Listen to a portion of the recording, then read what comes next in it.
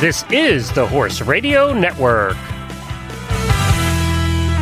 What a beautiful day for horses in the morning. You are listening to the #1 horse podcast in the world. Here's your entertaining look at the horse world and the people in it.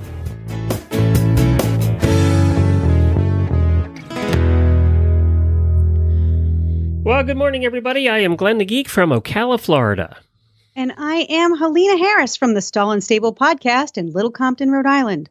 And you're listening to Horses in the Morning on the Horse Radio Network for March 17th, episode number 2642. This episode is brought to you by State Line Tack. Happy St. Patrick's Day, horse people!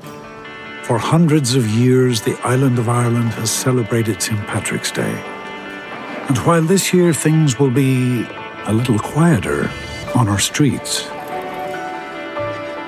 in our castles, along our coastlines, there is always one place where the celebrations will never cease. In here.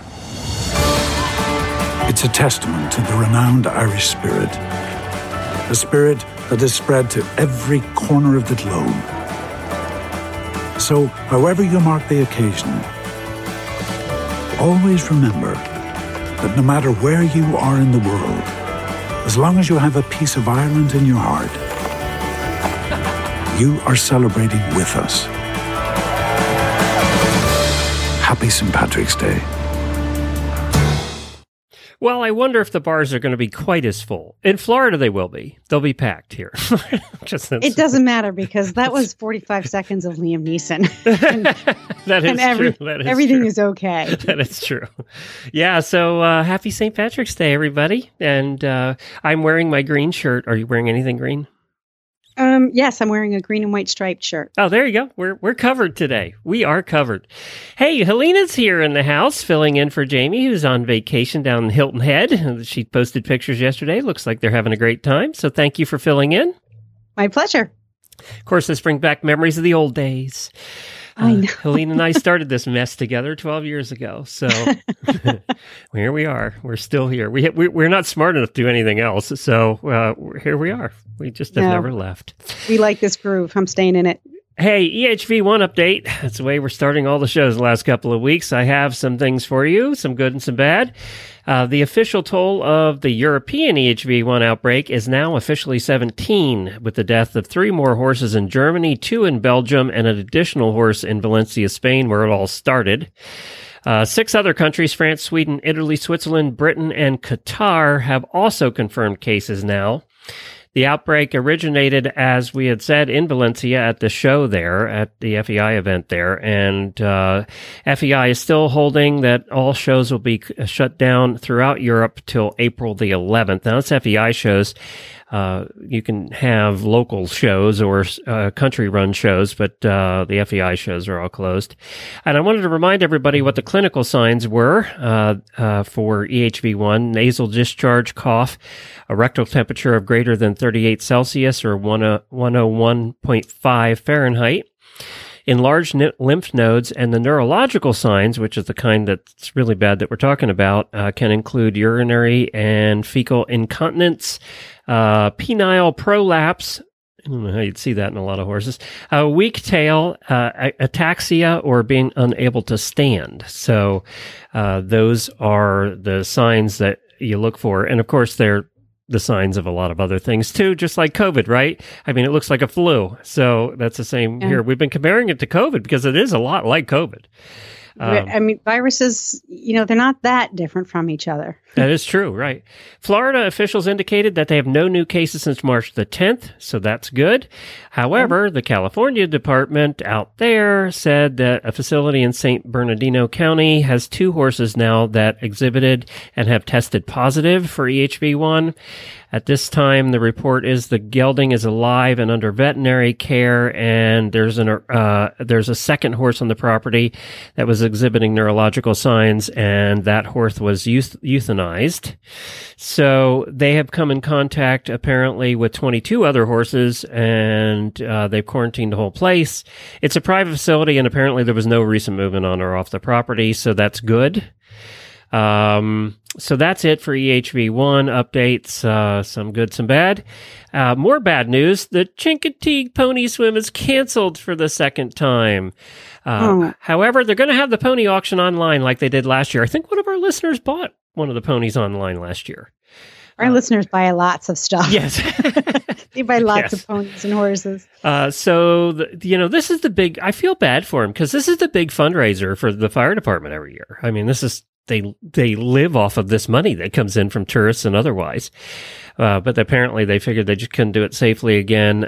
So they're going to do the auction online. We'll talk about that. We cover this every year. And, it's been kind of fun over the years, Helena, because, 2 or 3 of the years we had listeners who were in boats by the ponies who were talking to us at the time the ponies were swimming by. So that's live reporting right there. But I'm kind of excited to see the online auction because I wouldn't be able to go if it was live this year. So I don't know, maybe they'll make more money with the online auction. They did last year. That's what happened last year. Good. They did make more money there, but they make a lot of money, with tourists coming in and spending money. So True. They don't have that. That's the part they're missing. So coming up on today's show, our Equiderma guest of the week is Inventor Molly Sherman. We catch up with Dr. Slovis from Haggard Vet Center, and we're going to talk about ulcers. We make fun about ulcers and we joke about ulcers all the time being the thing that's the problem with every horse in every situation. But today we're actually going to talk seriously about ulcers in horses, and that was brought up by some of the auditors who were having problems with that. So I thought, well, it's time to bring that up. And we're also going to talk about Abe Lincoln's Old Bob. Yep, we're going to be talking Abe Lincoln today. But first, Daily Winnies.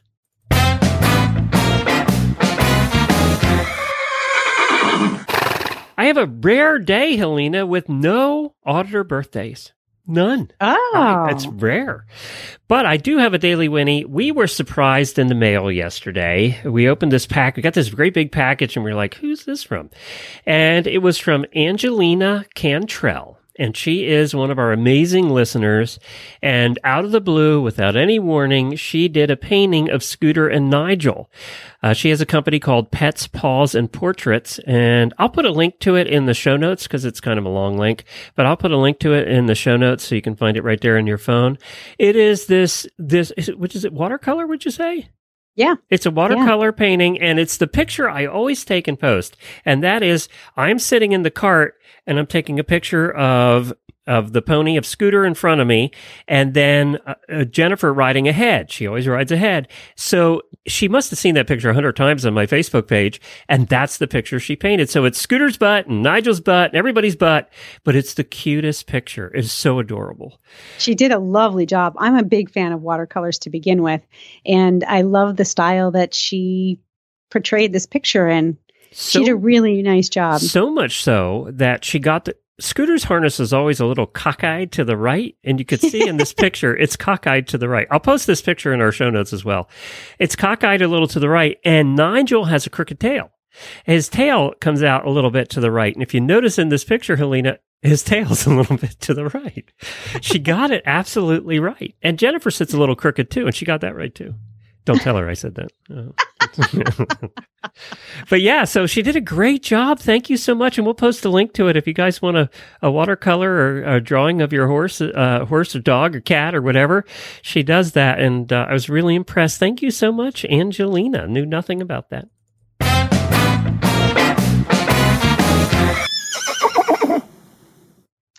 Well, I have a Daily Winnie as well. And unfortunately, this one came rather easily to me.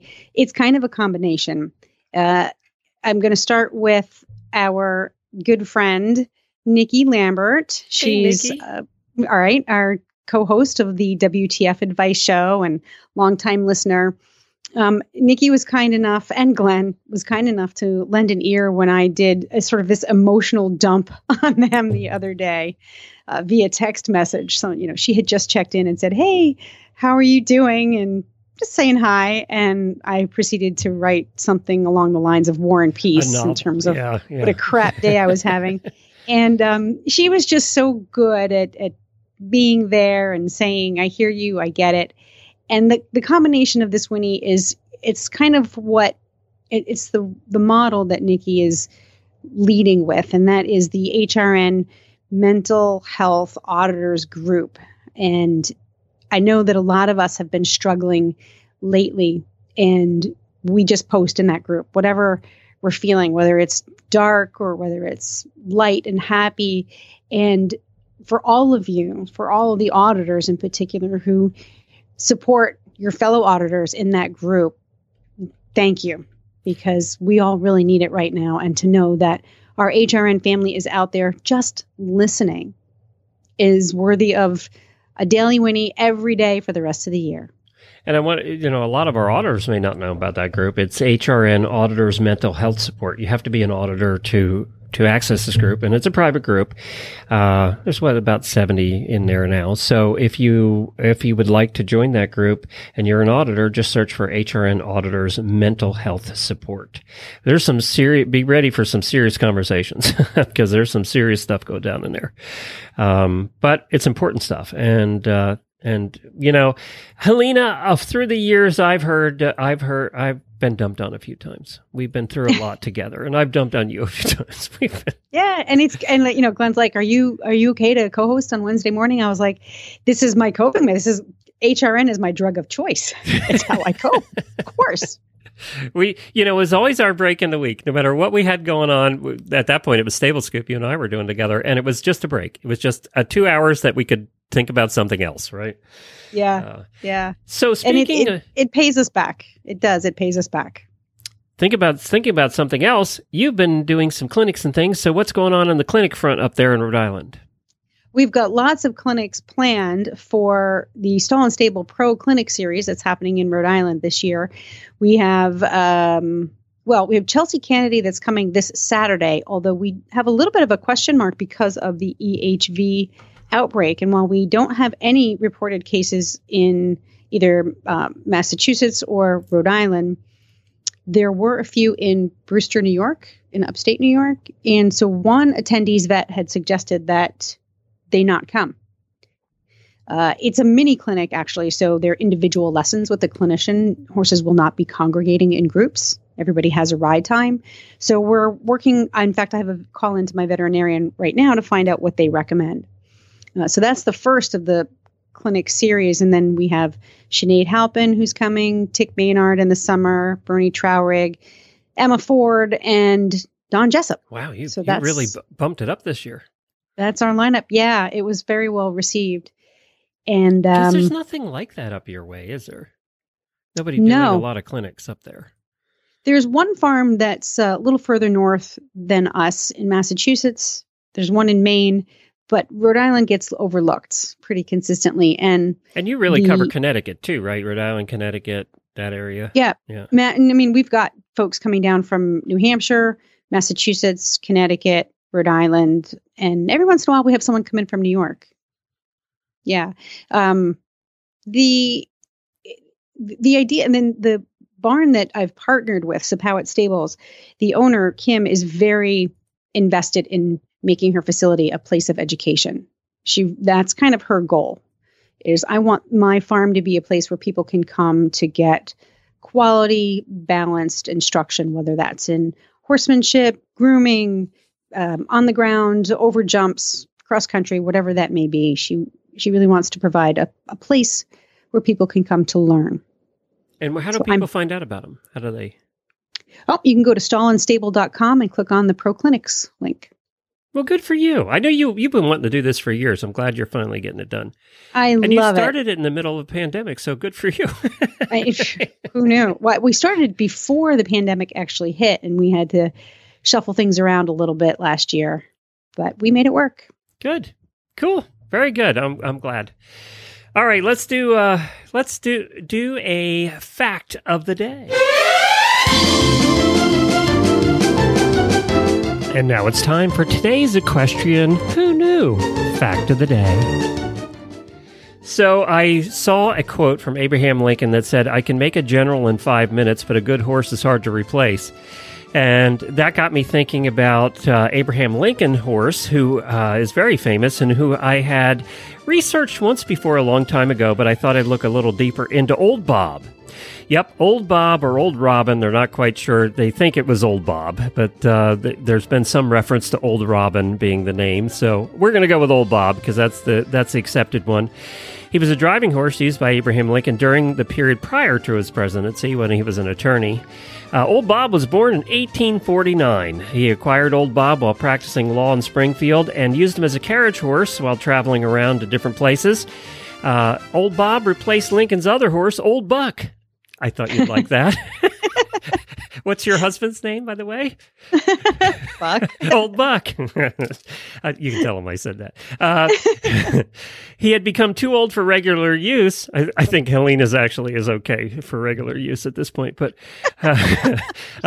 but Old Bob replaced Old Buck, and he was stabled in the barn behind the Lincoln home with another horse Lincoln owned called Old Tom. You think he has a naming convention?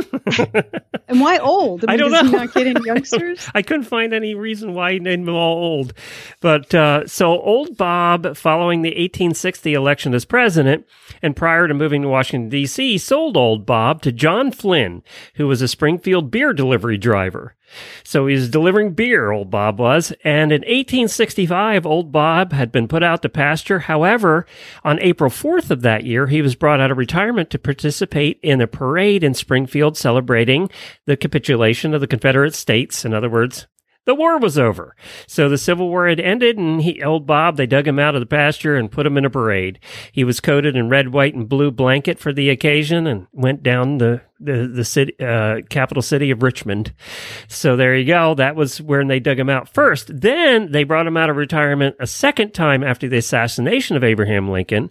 And Old Bob was the horse that the saddles put on the boot backwards and all of that. Old Bob was brought out of retirement for that. Henry Brown, an African Methodist Episcopal minister and a friend of the Lincoln family, led Old Bob during that procession, immediately behind the hearse and in front of the carriage carrying Robert Todd Lincoln, who was Abraham Lincoln's oldest son. It's funny because there are many reports, I didn't realize this, there are many reports that Robert Todd Lincoln, his oldest son, and Old Bob, his horse, were the only two members of the family that were in the procession and at the funeral. I don't know if that's true, and I don't know why that is, but I didn't read any deeper than that. Well, I'm going to spend the rest of the day Googling this. I know. Because I'm fascinated by it. Why didn't we all go to the funeral? After the funeral, it is believed there were several attempts to acquire the horse by showmen who wished to put it on exhibition. But John Flynn, he wasn't having any of that, so he declined the offers to sell the animal, and Old Bob lived his life at John Flynn's farm and finally did get a chance to retire and didn't drag him out anymore. They're not quite sure how old he lived to. There's no records of how old Old Bob got. That's but, okay. He had quite a life. A permanent home with John Flynn sounds good enough to me. Yep. So he got taken care of, and he had quite the adventurous life. So I'm totally going on like a rabbit hole search of a photo of Old Bob. There is one, I think, and it was taken during the funeral procession. So there is one out there. I didn't find it this morning, but I know I've seen that before. If somebody has it, post it. Well, now that I know the story of Old Bob, if I see that photo, I'll cry. Yeah, well, or you could look up the story of Old Buck and do it. Oh, wait a minute. You're already living with a buck. I am totally going to make him listen to the show, and you are in for it. Sorry, Buck. Yeah. Buck, you and I are old. I'm sorry. We're just old. It's just the way it is. All right, we're going to get to our horse health report right after we talk about our friends at State Line Tack. On their website right now, I went over there, and they have, guess what? A St. Patty's Day special. Exclusive State Line Tack 4-H gear. it's kind of their St. Patty's Day tribute here is 4-H gear because, it looks like a 4-leaf clover and all that. But they have 4-H gear right now at State Line Tack. They have a whole bunch of different 4-H gear, most of it in green. Blankets and sheets, leads, cross ties, lunge lines, slow feeders, boot bags, bridle bags. Matter of fact, the boot bags and bridle bags are really cool coloring because they have the 4-H plaid. So they really are reminiscent of today. But they have the complete line of 4-H gear. If you have a 4-H'er in your life, you can find everything they're going to need over at statelinetack.com. And they also have 40% off all Gatsby saddle pads today. So head on over there. They have them at $20, $14, $17. They have 7 different selections of Gatsby saddle pads. They have mostly square in different colors and a little bit different shapes in square, but you'll find them all over there right now. The most expensive one they have is $23. So that tells you from $14 to $23 for your Gatsby pads. You can't have too many of them. You might as well just order them right now. I'm busy scrolling through their stable supplies page because fun things. Spring is coming, Spring is coming. So this is when we all start. I don't care what part of the country you live in, and it's when it's spring, you start thinking about all the gadgets and gizmos you want to get for your barn. At least I do. And liquid roof tape is something that caught my eye. There's so much stuff now that the days of just pitchforks and wheelbarrows is long gone. There are all kinds of cool things that you can get for your barn. Liquid roof tape. That's new. Yeah. I never heard of that. I know. I know they have, I bought roof tape for our camper, to help seal some of the things on the roof, get baked out in the sun here in Florida. I'm learning a lot about taking care of vehicles now with our new camper. I'm learning a lot about maintenance that I never knew before. So maintenance. Well, I should be doing that. We had a flat tire with a horse in the trailer the other day. Oh, really? So yeah, I'm all over maintenance. You managed to get pulled off safely and everything? Yeah, it was, honestly, I think there must have been divine intervention because of the way it all went down. Right around when the tire went completely flat, we pulled up to... Is this a single axle or double? An empty field. Single. Oh, this is 2-horse farm pull. But it wasn't the trailer that got the flat, it was the truck. Oh. That sometimes can be worse depending on how out of control it gets, right? Yeah.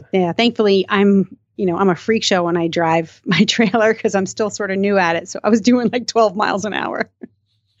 But we were able to pull off the side of the road into a field, believe it or not. And thankfully, I had been doing all this trailer training with Susie lately to teach her how to go off property comfortably, safely. And so she stood on the trailer until our relief rig came and unloaded and loaded into a new trailer without a single problem. So, did you change the tire? Did you get somebody to do it? We bought all new tires. We bought 4 new tires. No, we have Geico as our insurance carrier, and they send roadside assistance. Really? And they were there in like 30 minutes. And we're in a pretty rural area, so the fact that they got there in half an hour was pretty good. Huh. Interesting. Yeah. Well, I'm glad everything was good. Man, that's scary. That is one of the things we all, worry about, isn't it? Oh, speaking of that, did you see the picture from yesterday of the truck hanging over the bridge? Oh, God. Yeah, that made me sick to my stomach. Okay, so everybody's seen that but right now. I would have needed new pants. I almost need new pants looking at the pictures. Yeah, exactly. God. The chains are, we did this last week or the week before. We had a trailer guy on. It was the endurance episode with Karen. And I listened to it. It was awesome. We talked about chains, didn't we? And so if you haven't seen the picture, you're one of 10 in the country. But it was a pickup truck hauling a camper, just like ours. Actually, a little longer than ours, but the same make and model. So what happened, they were going across this bridge in Idaho, I think. And this gorge is 100 feet down. I mean, it's a high bridge. And they lost control. Guy was, they were in their upper 60s, a couple. Lost control, and his truck went up over the side of the bridge and off the bridge. And the only thing, what happened was when he went off the bridge, I think the hitch disconnected, but the chains wrapped around his axle in the back and ripped his axle right off the side of the truck, his back axle and wheel. And the chains were wrapped around the axle and wheel. And that's what stopped the truck, which was pointing straight down, going down in this 100-foot gorge. Oh, my God. Now, I can't imagine hanging there thinking that you could go any second. Now, what also, talk about divine intervention, there was a tow truck that came upon it really quickly. They were just passing by and saw this all happen, and he hooked his hook up to the truck, and that's also what helped save it from getting disconnected. But it was the trailer chains that saved him. That's one of those things where you're like, if I touch it, will it make it worse or better? Can you imagine the rescue workers? They had to the truck was hanging down. They had to get them out of the truck. So they belayed down. They got hooked up into, their harness gear and went down and hooked harnesses around. Now, these are 60-year-olds, hooked harnesses around them and then winched them up. It's like, that's scary in itself. I was like, where did this happen? Is it anywhere near me? And then when I saw it was Idaho, I'm like, oh, that's okay. It's in Idaho. Idaho is nothing like Rhode Island. This will never happen here. I didn't pay, I could over that stupid bridge to Newport. Oh, God, yeah. So I don't know. And it gets windy. They close the bridges around here because of wind. I'm wondering if that's what happened here. There was no report as to why he lost control. All it said in the article I read a couple of the articles that said that he, his truck started swaying, he lost control. I don't know if he had. And I initially thought, because some of these camper people haul way too much camper for the size of truck, they're over campered and under trucked. And this was a 3/4 ton. It didn't look like that was the case. So I don't know. Some of those gorges, if you're going across, they get really windy in just one spot across the, crosswinds. And I don't know if that's what happened or what, but wow. And then what kind of experience do you have correcting a rig like that out of a crisis? I don't know. The thing you're supposed to do, and this is very hard to do, is accelerate. You accelerate out of it. And I had this happen once with a horse trailer with horses in it. And Jennifer was not in the truck. It was 2 horse husbands, me and another horse husband. And we were bringing the horses back for some reason. I don't remember why. But it was a 2-horse trailer. We were on the highway. We were doing probably 65 at that time. And the trailer started jackknifing. I mean, just was throwing us around. And it was very difficult to do. I did what they say to do, and that's accelerate. Because if you put on the brakes and it's jackknifing, the chances are you're going to wreck. The trailer's going to come physics. Up on you. But this when you accelerate, you're basically pulling the trailer out of its situation, and that's what I did, and we saved it. But I was shaking for a day. It was awful. Now this whole conversation makes me want to go to trailer driving school. I'm like, I'd like to practice this, but my trailer is very expensive. So who has like a junky trailer that I can practice doing this with? That we can jackknife with. When I was younger, my dad used to be like, let's go to the biggest parking lot when it snows and practice, emergency handling in bad driving conditions. So that's how I learned to handle a car in the snow. You can't do that with horse trailers, I guess. There's a couple of reasons. I was reading yesterday about this too after this. There's two, and this is whether you're hauling a horse trailer or a camper, right? Any kind of trailer. If you're under trucked, is the first thing. That's one of the big reasons that people get in wrecks. That a truck goes by, blows a trailer around, and you lose control, and it's just because you don't have enough vehicle for the size of the camper or the horse trailer. And the second thing is, and that happens a lot with people hauling with SUVs, right? And they think they're SUV. What happens is the dealer said that they go out and buy these big long campers, and the dealer says, "Oh, that's plenty of truck," and they never look, right? They never look and see if it is plenty of truck, and most of the time it isn't, and they end up wrecking. And then the other thing is bad tires. The tires are going bad, or they're just not as good as they were. Even on this camper, they had the original Chinese cheap tires on them, and I replaced them, and it hauls better now with the better tires. Yeah, so, my new tires, you can feel the difference. It is amazing, sure. Isn't it? The tires. I'm stretching the limits of. I have a half ton, so we just bought a Chevy Silverado, and it took a lot of time to find one that was built with the specifications that could haul my 2-horse trailer, which is not very heavy, but it does have a dressing room. And since we use the truck as our daily driver, and also we have a limited budget, I couldn't move up to a 2500. So I'm like, how do I make this work? And we got it to work. I had to take a lot of time to find out exactly the specs on this particular truck. And then we just had a weight distributing hitch put on it. I was just going to say, you got a WDH on it. Yeah. Yep. And so what a difference. And that makes a big difference, doesn't it? Yeah. 90% of the time I'm going to be hauling 1 horse, so I'm way under. When you're not doing 12, 14-hour trips on the highway either, which makes a difference. No. And we don't have lots of hills. And even if I have both Susie and Brody in the trailer, I'm still well under my weight rating and tongue weight and all that stuff. But it's a complicated equation that you need to figure out. And I think a lot of people, you're right, dealers, they just want to sell you a rig. Yep. And that's a horse trailer, or it doesn't matter what kind of trailer. It's the same. They're all the same when it comes to selling. Yeah, you can haul that with your truck. We look at some of these fifth wheel campers or horse trailers that are rated for half tons. They say are half ton, approved. They are not. They're just way too heavy. Way too heavy. Well, that was terrifying for everybody that hauls a trailer, the picture yesterday. It was just terrifying. But anyway, the other thing that saved this one was the emergency brakes. So, we also talked about making sure your battery is good for your emergency brakes on your trailer. Make sure the cord's short enough in the battery. So go out and check your chains and stuff. Well, I listened to that episode, and my trailer actually has a little battery indicator on the emergency brake, so I can press a button. That's unusual, actually. Yeah, that's good that you do. My trailer's brand new. Yeah. Like, it's a 2020. So you just press a button and it'll tell you where it is, how charged it is. Huh. Yeah, ours doesn't have that. Ours is 2022. Look at that. You got a fancy one. What'd you get?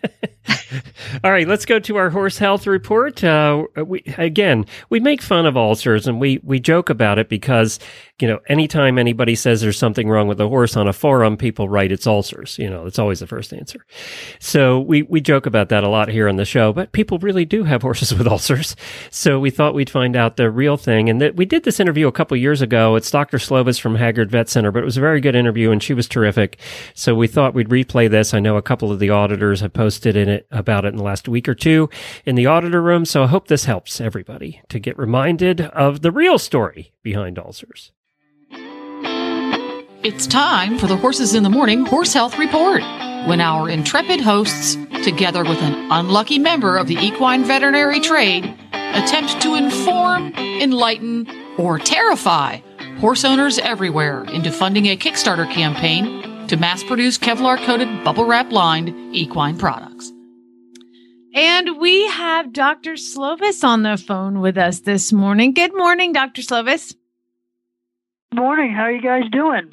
Great. Thank you so much for joining us. What we're going to talk about today is something that plagues every horse, it seems like, on the planet. And that is a problem with having ulcers or gastritis, stomach inflammation, being uncomfortable in the digestive system, I guess, is how I'll broadly paint this. So talk to us a little bit about what type of horse, what are some of the behaviors, what are some of the things that you may see on a horse that would give you a clue that maybe it has some ulcers or stomach problems?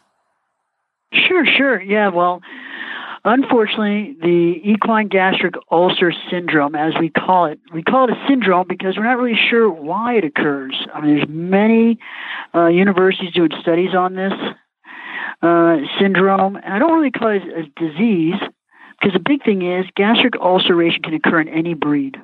And just because you have gastric ulcers does not mean the horse is going to be clinical. And some of the indications that maybe you need your vet to come on out to assess if your horse has gastric ulcers is chronic weight loss, colic signs, poor hair coat, decreased feed consumption.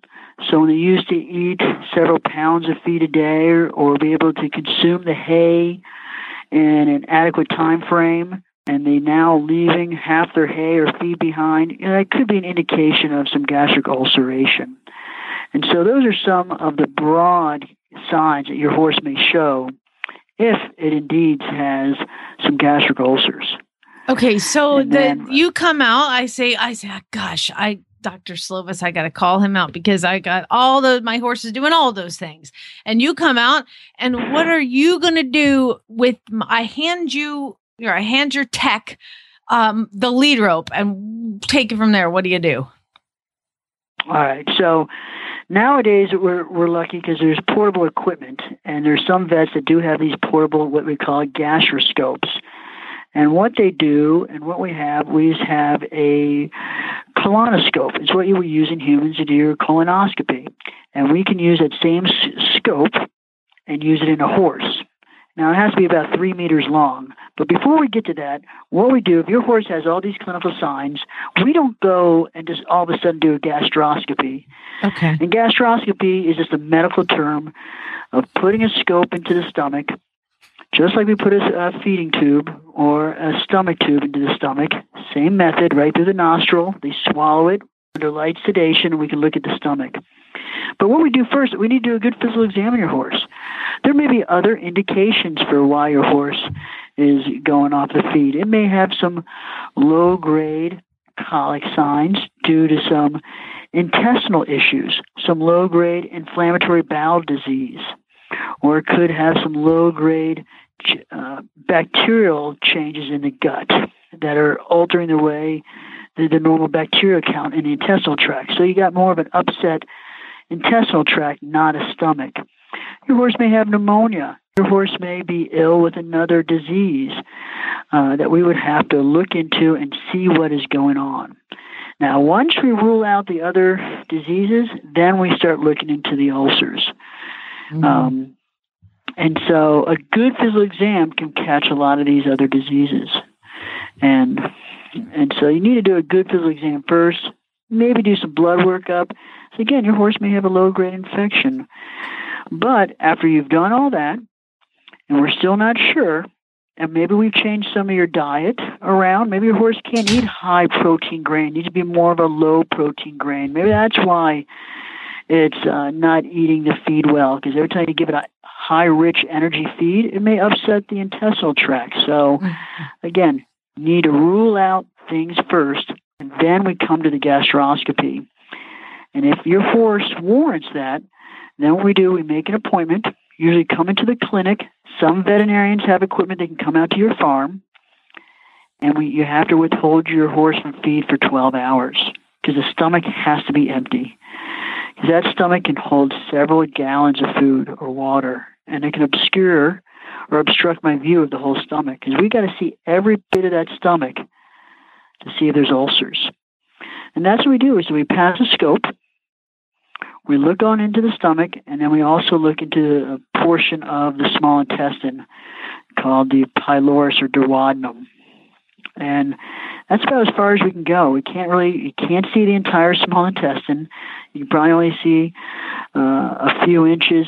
Best case scenario, depending on the size of the horse, maybe a foot into the small intestine. Mm-hmm. But that's about all after the stomach because you just don't have a scope long enough. And so, but again, there's 3 meters of scope. It's a long scope. It's 9-foot scope. That is large. Gosh, yes. So 9 foot long just to get into that stomach.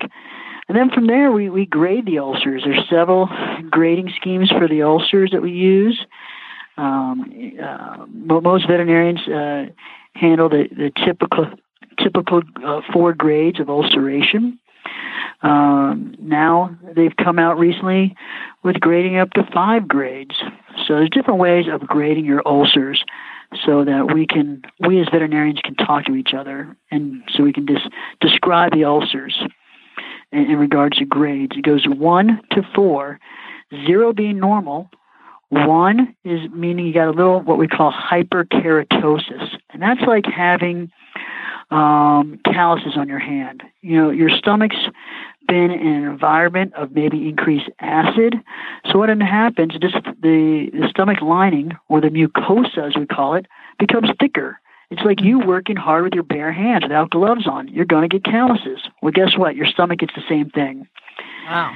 And then next you get small single ulcers, and then that's grade 2. Grade 3 are large single ulcers or extensive small ones, like a paintbrush pattern. And number 4, they're deep ulcers. They could perforate. They're so deep. So that's how you grade them.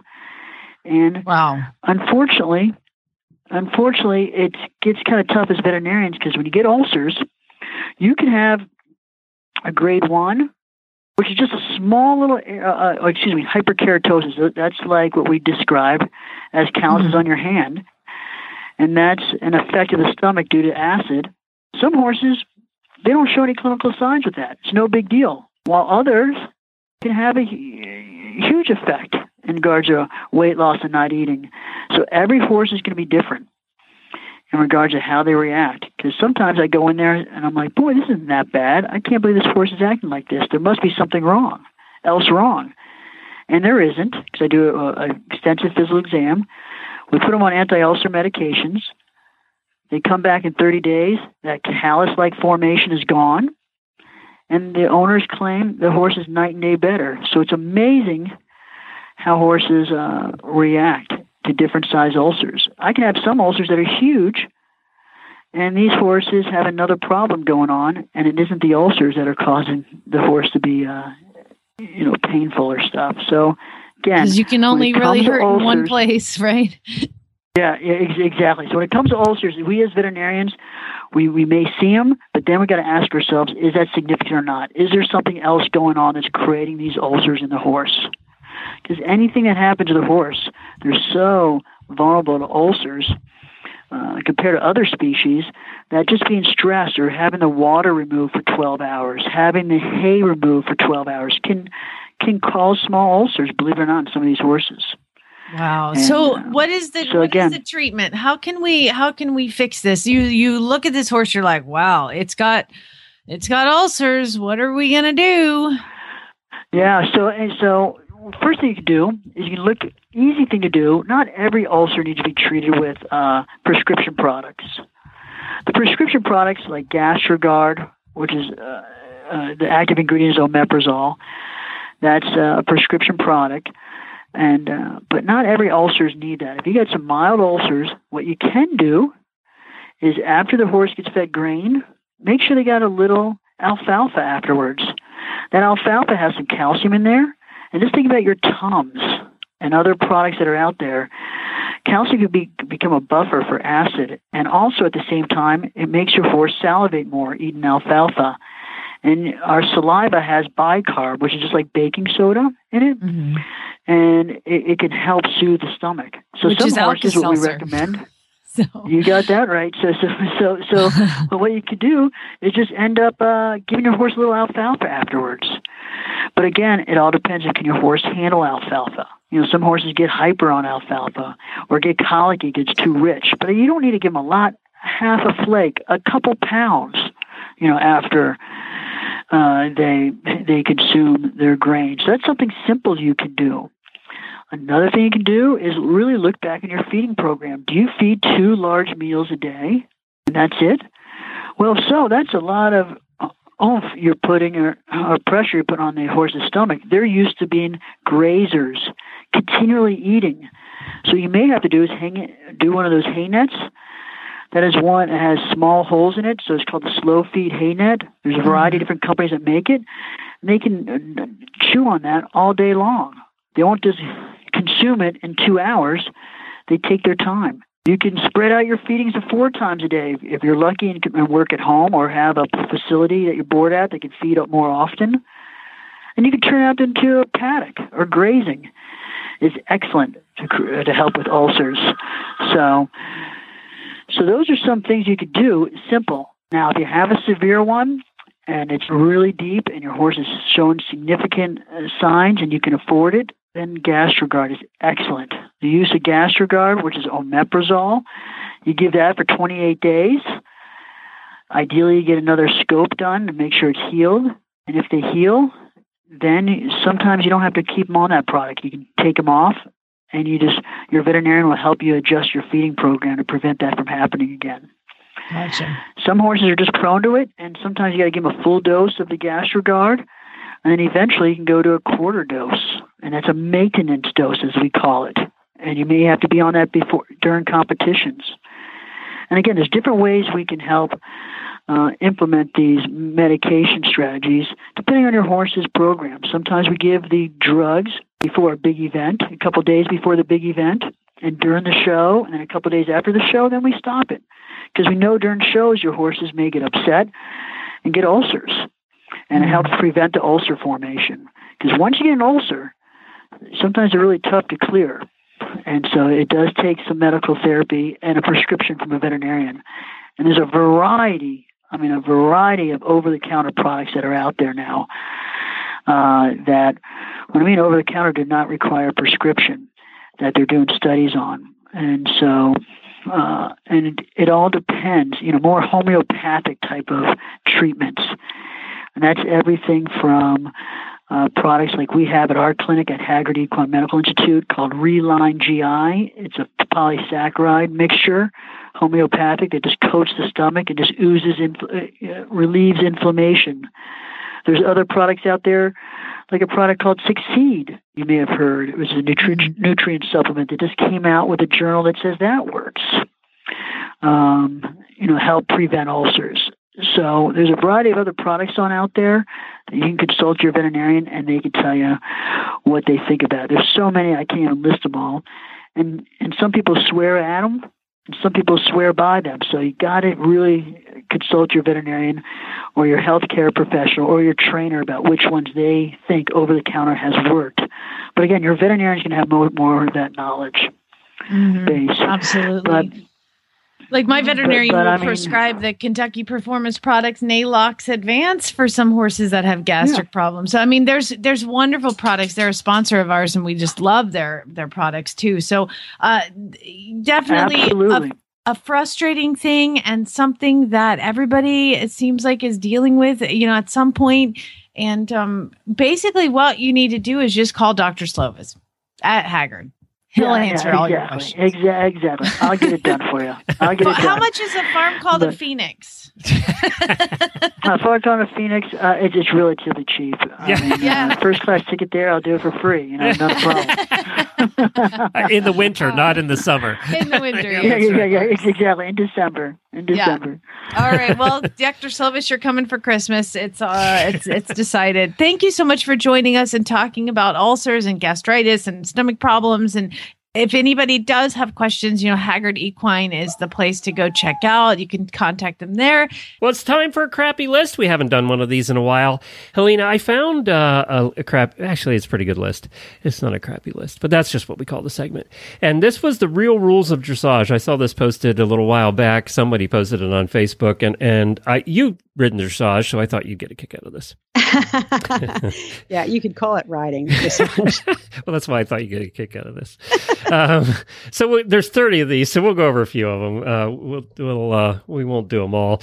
But the first one was, if you really want to get better at dressage, take it up at an earlier age and grow an extra 3 inches of leg. And I threw that one in here because Helena happens to be about 5'2". So. All the things like you do with an extra 3 inches of leg. Do I have any hosts that are over 5'2"? It seems like y'all are 5'2". It's like, it's true. Wendy, Jamie, you. I got a lot of 5'2" hosts. Yeah.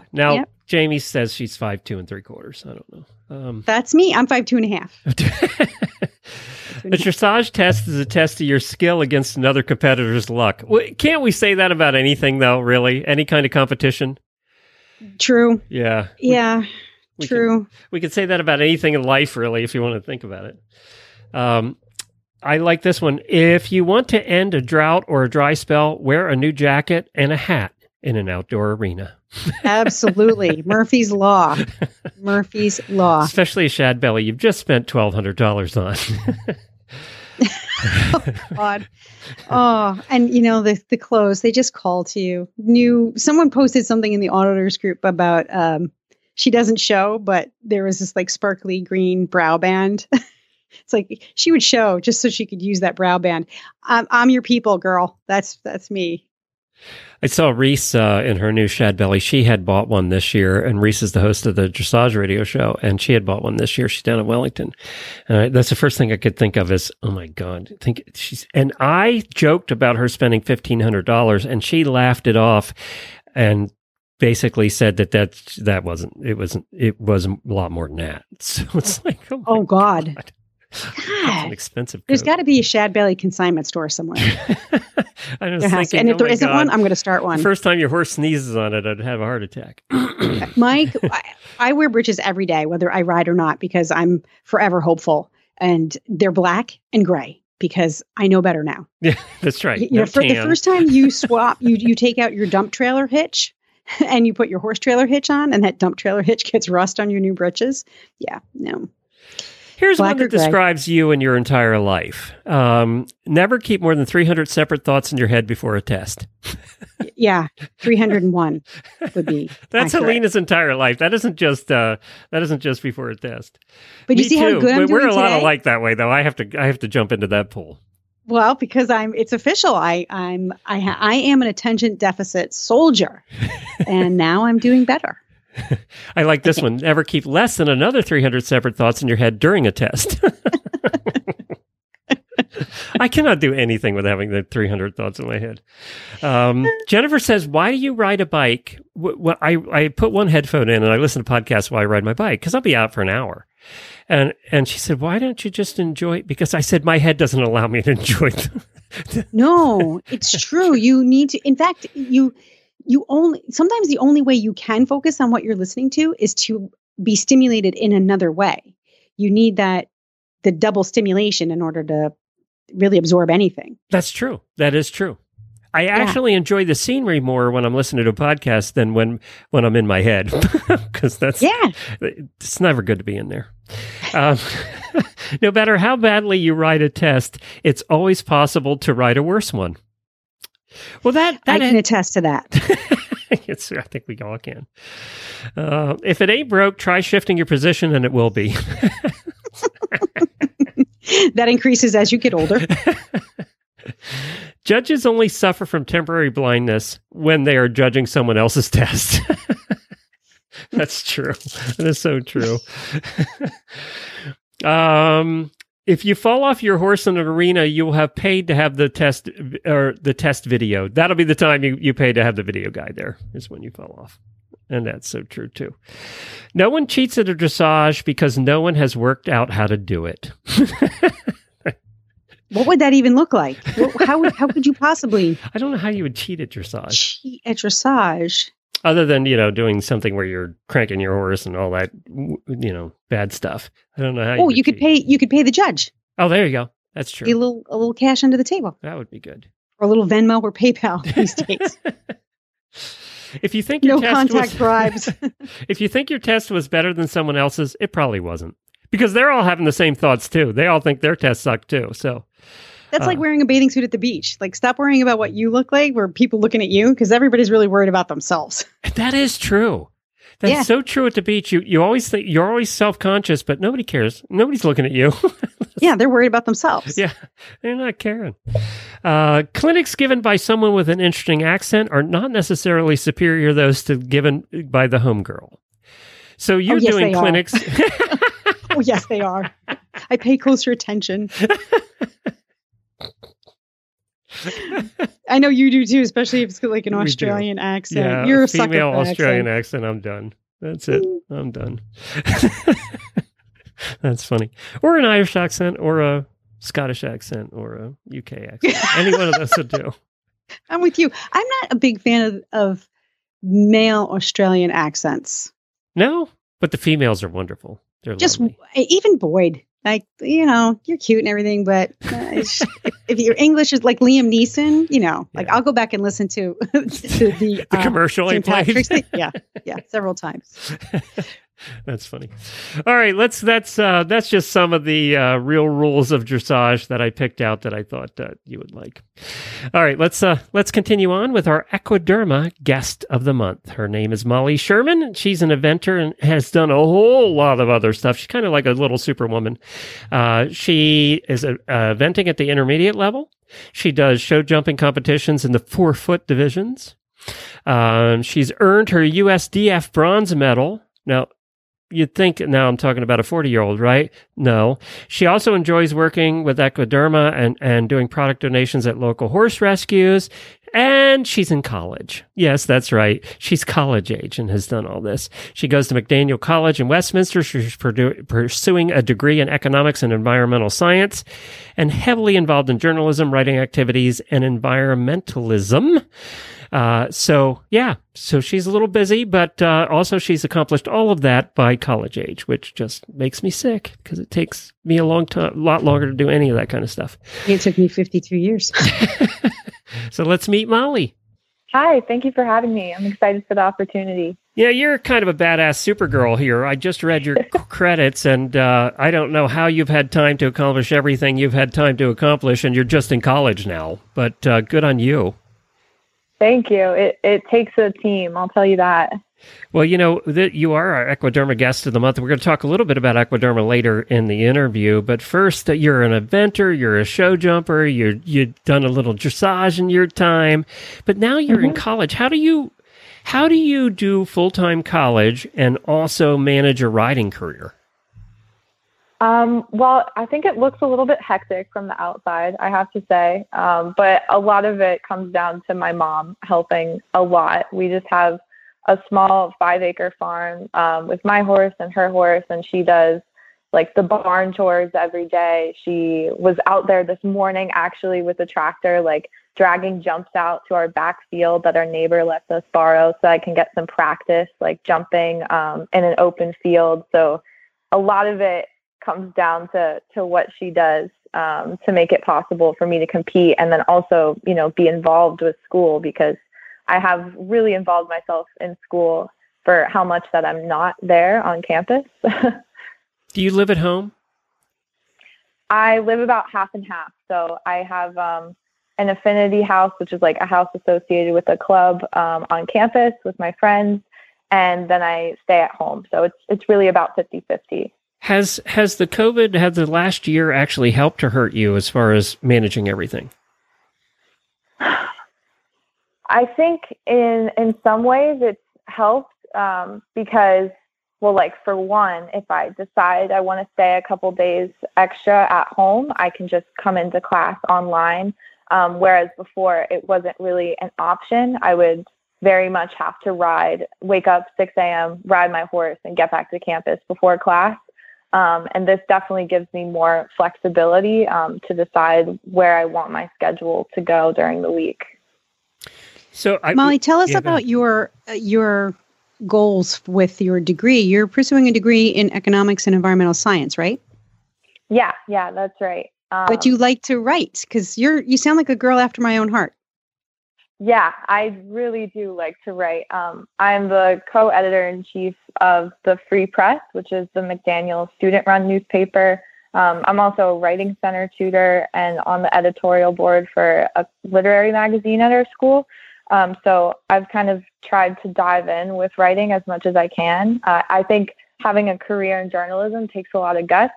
And I was using it for a while to like get myself on track to a law career, but more and more, I'm just very much excited by journalism and the role it has in shaping our discourse. And it's something that I very much always want to be a part of my life. And I think my experience with the econ and the environmental studies is really good practice at doing that research and that storytelling and starting a conversation between two fields that oftentimes don't make a lot of sense together.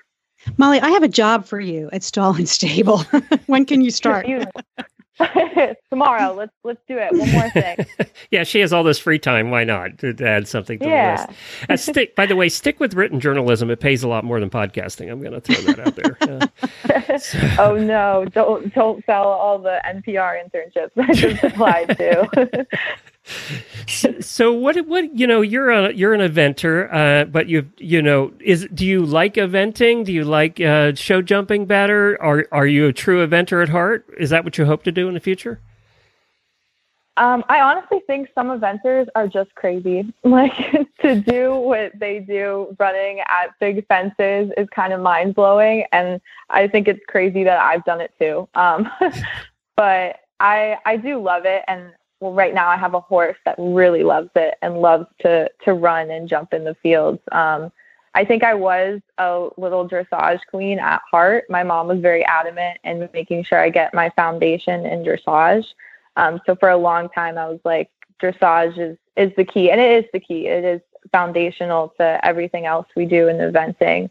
And I do find myself back there sometimes. I think it's very, artistic and scientific the way we train dressage horses.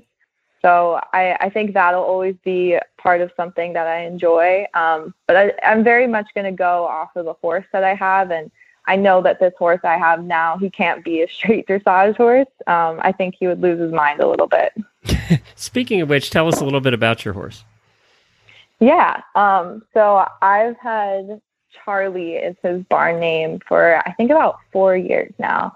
And when we got him, he was a little bit of a hellion. I think for like 2 years, I would probably cry every other time I rode him. He was just, he was just terrible. He was so naughty. And before him, I just had like the horses sent from heaven, like the best ponies that we got so lucky to find with our family friends, that were just, they show up, they do their job, they're great. But then there was Charlie, and we got him for the jumping. And we also got him because we walked into the barn and I put my hand out and he started licking me. And we're like, we have to get him. Look how cute that is. So he was bad for those first 2 years, but he's always had such a huge heart for jumping. And I think he's probably the best cross-country course I've ever sat on. He's clever. He's game. He's an amazing little athlete. And he's always worked so hard. Every coach has said that he's not, bad-hearted. He just doesn't understand. And he's really starting to click with the flat work. So it took a lot of time.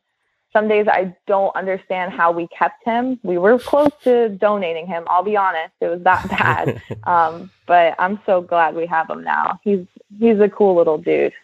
Do you keep him at home or do you board him at a facility? I keep him at home. I've always had a horse at home. If you were to give someone advice, like how do you keep him healthy? He's an athlete and he needs to be in tip-top shape. You're working on his brain and what he understands.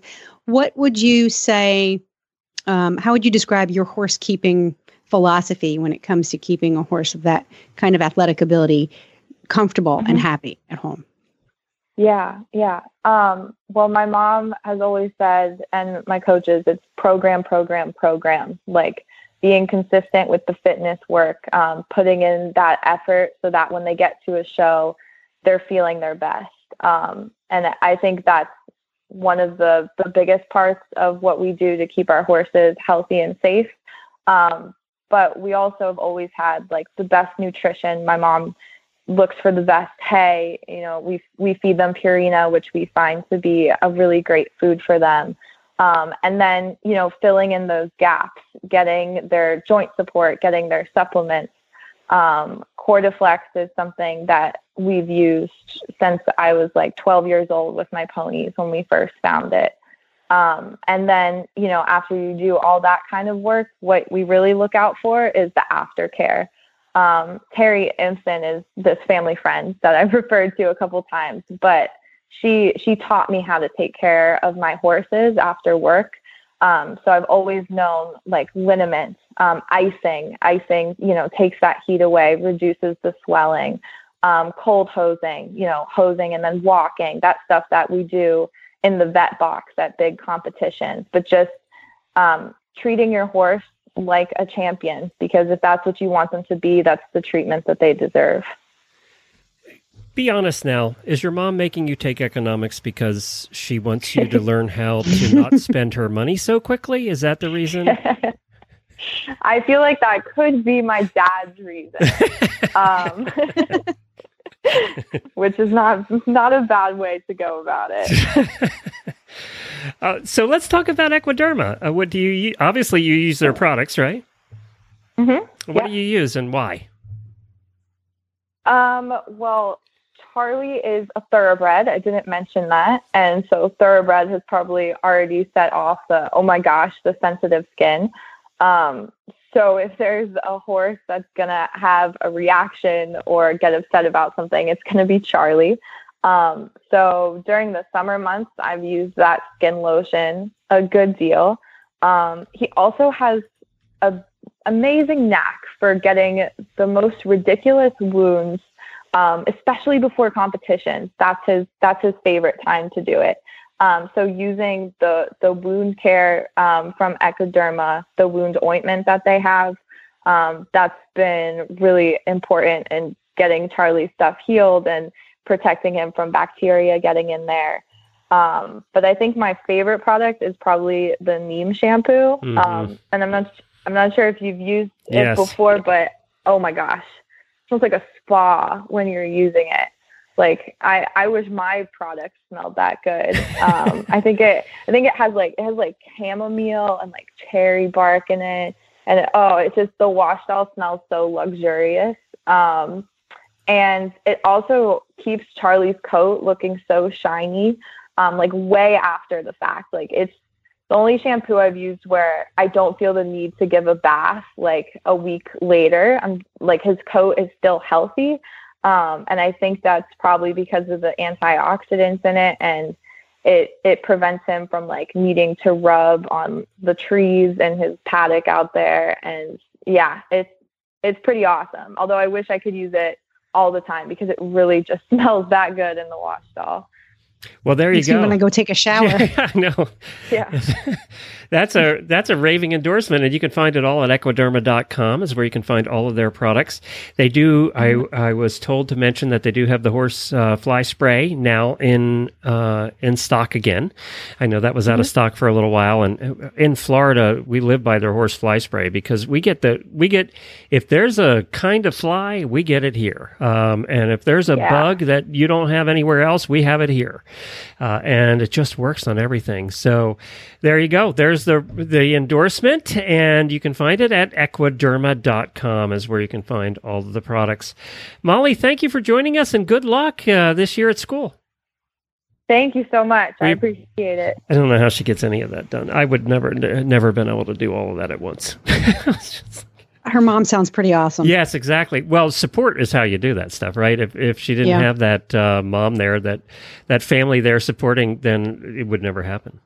And something tells me that her mom enjoys every minute of it. Yes, I'm getting that impression too. We didn't ask if her mom was horsey to begin with, so that would have been interesting to know, or if mom learned this along the way too, just because of her. I don't know. It's interesting. Well, thank you everybody for joining us. We appreciate it. Helena, thank you for filling in. Where do people find you about your show? You can find all about me and my show at stallandstable.com. What do you got coming up, or what did you just have on? Well, I'm in the middle of editing a show for it, which is supposed to come out either today or tomorrow. It's a conversation that Jen and I had about hay. Oh, my wife was on the show? Oh, yeah. Oh, wow. We talked for, it's only supposed to be a half-hour show. Well, she and I talked for 50 minutes, so I'm editing it down. Yeah, that's what happens when you two get together. And auditors, hang on, because we will be hanging around a little bit for an after show. I have some limericks for you because it's St. Paddy's Day. Not all of them safe for work. So qualify that before we go into the post show with the auditors. At Stall and Stable, you can find it at any podcast place, or you can find it on the Horse Radio Network app as well. You can find the Horse Radio Network app, iPhone or Android. Just download it there. It has all of our shows on it. You can listen to all of them there. Thanks to our sponsors, StatelineTack.com and Equiderma.com. We appreciate them as well. Take care, everybody. Thanks, Helena. Thank you. Bye. Tomorrow's fox hunting episode, Jennifer and Tara will be here talking fox hunting. And then Friday, I have a special guest host, Lisa Wysocki.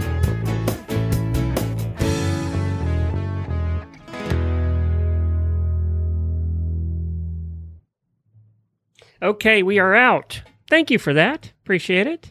You're welcome. It was fun. So, auditors, I have a couple of limericks here for you. Are you ready?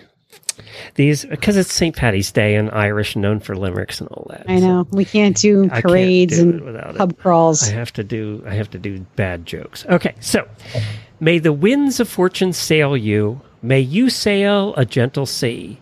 May it always be the other guy who says this drink's on me. There was a girl from Rabat who had triplets, Nat, Pat, and Tat. It was fun in the breeding, but hell in the feeding when she found out she had no tit for Tat. Oh, but I'm bumped. A brewery worker named Lee drowned in a vat of brewski. I regretfully say he did not drown right away. He climbed out 5 times just to pee. There's my bad limericks for the day. I have to agree that. Do you like beer? I don't remember. Do you like beer? No. Well, I did for a while. I can convince myself to like anything if I have enough of it. I'm not a fan of beer. Although we haven't really not been drinking at all in this house.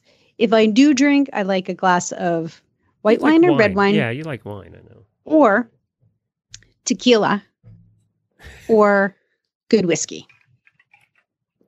Yeah, I didn't remember you drinking beer. I remember drinking other stuff when we would go out. Yeah. And I've never been a big drinker. I'm not, because I can't hold my alcohol. I'm always 1 or 2 drinks and done. Yeah. Exactly. Mostly because I'm buying fruity drinks that are an entire gallon to begin with, margaritas and stuff. Anything with sugar in it is never a good idea. Sugar and alcohol do not. But that's the only kind of drinks I like is sugar and alcohol. Well, you're going to have to figure something out, buddy. Like strawberry daiquiris. Now, those I can have a few of. And champagne, I can drink a whole bottle of champagne. For some reason, I can do really champagne. Like champagne. Yeah. Prosecco is kind of what, because it tends to be drier. Anything that's sweet, it gives you a headache. It's confirmed. Sugar and alcohol. Not me, I'm Martini and Rossi, so I go a little sweeter. Ooh. Yeah. That's like, you might as well just have like a cannoli. Which sounds pretty good right about now. Yeah, it does actually. Like, I'll have a cannoli with whiskey. That would be a beautiful dessert. So we sometimes talk about food in the post show. Have you or Buck made anything interesting lately? Well, Buck is the cook. I do nothing. I make pizza every once in a while. I made it last night and I burned it. She's the only Italian in the world that doesn't cook. Yeah. It's true. Well, I cook only Italian food. And when I cook Italian food, then I cook it pretty well. We've eaten at your house and it's been good. Oh, Buck made it. That's right. Buck, he makes really good stuff. He made, his daughter came over last weekend and he made farro, which is like this, it's kind of a mix between like a pasta and a rice. I was going to say, it's a pasta, right? Kind of. I guess so. I don't pay attention. I just eat it. Oh, it was cold. It was like a cold salad. It was so good. So what's he cook a lot of? Does he like to cook any particular thing or does he play around? Fish. Oh, fish. Yeah? All kinds of fish. And he's a master with fish on the grill. So we have tuna, we have swordfish, we have a lot of salmon. We eat something called Arctic char, which is a little less salmon-y. It's actually a kind of trout, I think. And we eat a lot of shellfish because, of course, we live in the ocean state. Yeah. Yep. So I know Buck's always disappointed when we come up because we don't eat fish. So. That's okay. He's happy to do something different. He just likes to cook for people. It's in his heart. It's funny. I had Wendy on Monday and Kyle, I don't know if you noticed the pictures, but Kyle cooks everything. I mean, he just makes the most incredible, he smokes things for 20 hours and, he's just always making this incredible food. You horsewomen, you got to marry guys that cook. Yeah, no kidding. I've been using the Instapot a lot lately. I have been doing a lot of Instapots. Mainly because... Who does more of the cooking, you or Jen? Oh, I do. Yeah. She makes 2 or 3 things, and that's it. Well, she's a horse person. Yeah, who's got time to cook? So that's why I come in dirty. Like, we time it so that I'll be out, finishing barn chores, and Buck's like, how much longer? I was like, I'll be done in 15 minutes. And then I come in and dinner is on the table. Like, how crazy awesome is that? We found a place. So I was looking a little while back. I asked the listeners what they were using for the shipped meals, that you get them shipped and you cook them or whatever. And I had tried a couple of them. And the problem was you still had to cook everything, right? So they gave you all the ingredients, but it still took a half an hour to cook everything. Like Blue Apron you're talking about? Yeah, Blue Apron or one of those. Yeah, right? That's what I said. Like, why bother? I can pull ingredients out of my cabinet. Well, there are some now that are sending you it's kind of like frozen dinners, right? Except they're good. Well, we found a local one here in Ocala called Doing Dinner. And we love doing dinner now. So what they make homemade dinners that they freeze in these containers, and you go, or you can get them fresh. You don't have to have them frozen. Either way, you go and you just pick them up, and we'll pick up 6 or 8 at a time. But they have really good dinners of all different kinds of stuff, and they're all freshly made, and they make everything there, right there in the place, and it is so good. And the meals, Helena, are $5 to $6. Oh, wow. You can't eat out for what they're selling those for. So we'll get 6 or 8 of them, and it'll cost $40. And they're really good filling dinners. And it's like eating real food. Like last night, she had pasta primavera with chicken. And I had, what did I had last night? I had the turkey stuffing. I had turkey dinner basically. And it's so good. And you heat it up in the microwave for 4 minutes and you're good. It's so nice. I'm always a little skeptical of anything you can heat up in the microwave. I'm telling you, this is wonderful. Okay. Oh, it's so good. For the price, you can't beat it. I mean, so even when we go camping now, we just get a couple of those to bring along. Because, even if you go out doing stuff all day, even when you get back to the camper, you don't feel like cooking. So, that's something I didn't think about. If you're traveling in a camper or in an RV, you still have to deal with food. Yep. Well, you have a refrigerator in your camper, yeah, right? we have a fridge. Yep. So, and you can cook. And we can cook. And, when you're camping, most of the time, if you're not doing anything during the day, you want to spend time cooking. That's when you have time to cook, right? Yeah. But if you're out hiking or you're doing something all day and then come back to the camper, then you don't feel like cooking. So that's where these instant meals just come in great. So if you're in Ocala area, I would say doing dinner is wonderful. It's right in town, right near the Walmart in town. You just stop and pick it up, and it's so cheap compared to the others. I love it. So there you go. There's my recommendation for all those that live down here. Okay. For all 2 of you that are listening right now. I have got no. We live in such a little town that we have to drive. It's 12 miles to the nearest restaurant. Is the ice cream place still open? I mean, in the summer. So did you lose the ice cream place? Not the place we went to, but the guy who owns the gas station around the corner. He had to have his gas tanks dug up. There's this big environmental law that had to happen. Well, they had to replace them. Well, now there's this huge problem and he can't put gas tanks back in. And so the gas station is no longer open. So he bought this trolley. It's like an old fashioned trolley. And he set it up where the gas tanks used to be. And he's now selling ice cream from the trolley because the other ice cream place. Ice cream trolley. Because the other ice cream place had the same, that used to be a gas station. And that they also had to dig up old tanks because of this environmental law. And then they discovered other septic problems. So the original ice cream place couldn't reopen. So you got all kinds of pollution going on up there. You got all kinds of shit going on. I'm like, I just want my ice cream. So the trolley has been okay. Not great, but okay. One of my favorite pictures of all of us together was eating ice cream at your place. That's I think I posted it here recently. It's one of my favorite pictures. So the ice cream comes from the same place, though. So the origin, so the ice cream is good. The ice cream is good. It's just the ambiance is a little different at the trolley. It feels more like you're sitting in a gas station eating ice cream. Old school, 1970s. Little Compton is the land that time forgot. I mean, we are not modern. Actually, it's very old New England. Yeah. It's cool that way, though. Yeah. All right, everybody. Thanks a bunch. Appreciate you stopping by. Take care, auditors. Ciao. If I could find the stop button, I'd hit it. Where is it?